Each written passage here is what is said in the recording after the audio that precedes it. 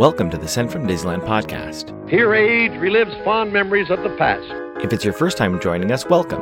On this podcast, we'll take a journey into the past and explore Disneyland and Disneyland history with mementos, snapshots, and postcards sent from Disneyland from 1955 to the present. The postcards from this episode will be viewable on Instagram at Sent from Disneyland or on my website, sentfromdisneyland.com. Today I'm starting off by thanking my patrons from patreon.com.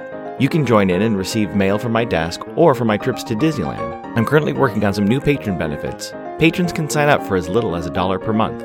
Special thanks to Random Olive, the first patron to this podcast, and to the e-ticket patrons Tania, Eric Daniels, Monica Seitz Vega, Joe Gamble, Scott Booker, Russ Romano, Michael and Christina Cross, Mary Henderson, and Sheila Harry.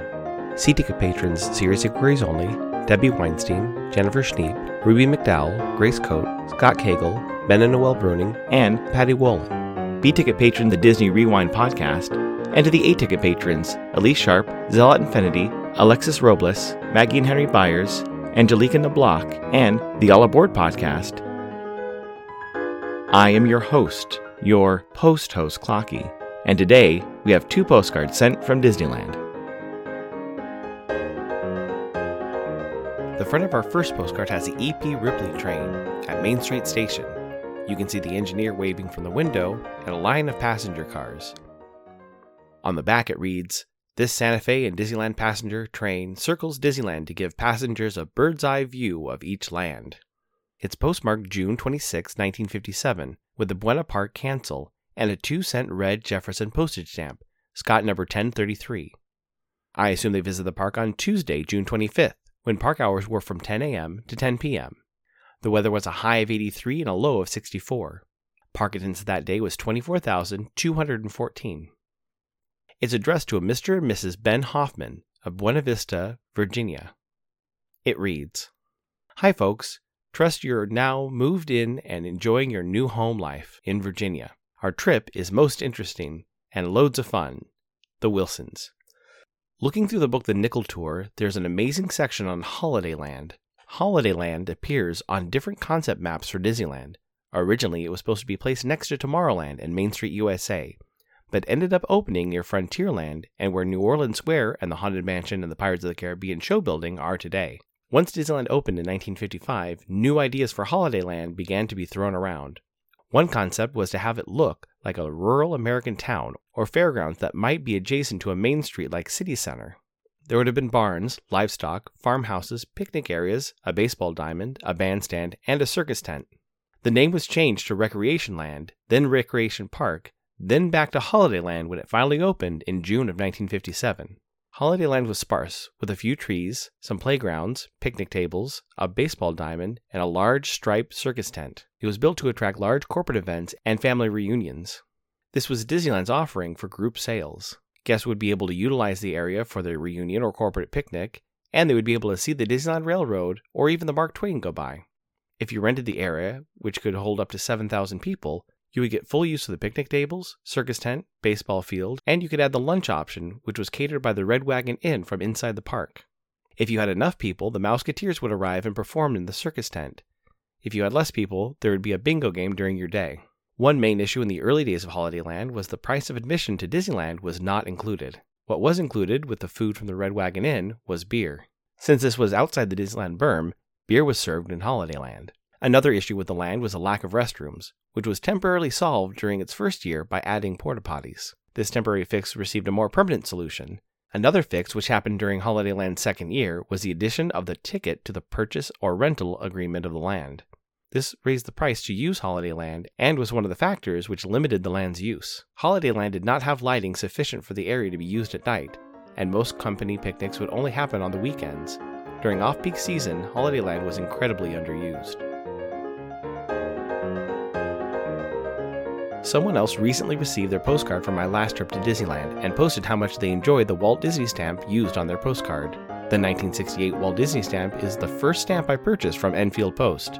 You can head over to enfieldpost.com and explore all the different vintage stamps you can use on your next card or letter. That's ENFIELDPOST on Instagram and enfieldpost.com for your wedding and vintage postage needs. Enfield Post is the official postage stamp sponsor of the Sent from Disneyland podcast. The front of our next postcard has Sleeping Beauty Castle. In the background, you can see Matterhorn Mountain and guests walking across a drawbridge. If you look closely, you can see 2 white swans in the moat. On the back it reads, Sleeping Beauty's enchanted castle stands guard over the entrance to Fantasyland, sharing the skyline with Disneyland Matterhorn. It's postmarked July 18, 1961, with an Anaheim cancel and a 4-cent purple Lincoln postage stamp, Scott number 1036. I assume they visit the park on Monday, July 17th, Disneyland's 6th anniversary, when park hours were from 9 a.m. to midnight. The weather was a high of 83 and a low of 63. Park attendance that day was 25,590. It's addressed to Mrs. Kimberly Farley of Lincoln, Nebraska. It reads, Disneyland, USA, 7/17/61. Dear Kim, wish you were with us this afternoon. Lots of fun. We'll see you this weekend. Love, Grandpa. Some of the more fun activities that you could do in Holidayland included volleyball, square dancing, horseshoes, tug-of-war, pie-eating contests, and potato sack races. Eventually, guests of Holidayland did have an opportunity to use the Holidayland Gate into Disneyland. This entrance allowed guests to enter over the berm and the Disneyland Railroad tracks and into Frontierland. It is odd to think the safety protocols which would have to be in place for something like that to happen today. One union event held at Holidayland became too rowdy after guests had too much of the beer available to the union members. The following day, beer was no longer a feature of the land. Holidayland closed in 1961, after 4 years of use. The Santa Ana winds were too strong for the circus tent, and the cost of the upkeep was too expensive, and the land was underattended. This area was used later on for Pirates of the Caribbean and the Haunted Mansion. Looking at the aerial view of the land, the Haunted Mansion show building is right where the circus tent was, and the Pirates show building is near where the baseball field had been. The Holiday Gate, which became an entrance for cast members entering the west side of the park, was finally removed when construction began on Indiana Jones and the Temple of the Forbidden Eye.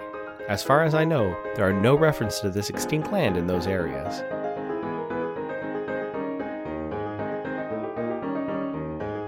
This incoming postcard is sponsored by the Art Throwdown. Art Throwdown, or ATD, is an online craft hour on Instagram, starting at 9 p.m. Eastern, 6 Pacific. Be sure to check out Monday's ATD, which is usually hosted by paper artist Russ Romano.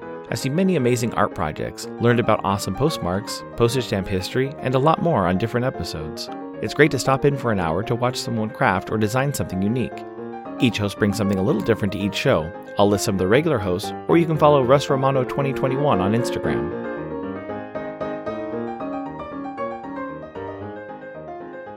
The front of our incoming postcard has Duffy the bear in a sailboat. You can see the waves and 2 fish under the water. In the background, you can see the Aulani Hotel, some rocks, and some large palm trees. It's postmarked June 21st, 2022 from Honolulu, Hawaii, and an Elkhorn Coral Forever postcard postage stamp, Scott number 5369. It reads, Aloha from Aulani, soaking up all the Hawaiian sunshine on our beach vacation at the most magical place on earth. Wish you were here, the Kegels. Plus is a signature of the world's #1 duck, Donald Duck. Thank you so much for the postcard. This postcard is from Scott, aka Disneyland Nurse, and his family. I really enjoyed seeing all of his adventures at the Aulani Resort, including running into Donald and some other fun characters. I really enjoy these postcards made from Hawaiian koa trees. Each postcard is made from 2 pieces of veneer from the tree. Each piece is 1/200th of an inch thick. Thanks for listening to Sent from Disneyland. If you enjoyed this podcast, please subscribe and tell your friends. It would be awesome to share your favorite episode. There are over 100 episodes to choose from. It would also help to leave a 5-star rating and comment on whatever podcast platform you use. If you'd like to support the show financially, please check out our Patreon page at patreon.com/SentFromDisneyland. You can find me on Instagram and Facebook at Sent From Disneyland, or on Twitter at Sent From Disney. For questions and comments, send me a postcard addressed to Sent From Disneyland, P.O. Box 44, Hood, California, 95639. This podcast is not affiliated with Disney, the United States Postal Service, or any post office or Disney properties. Opinions expressed on this podcast belong to its host and guests of the Sent From Disneyland podcast.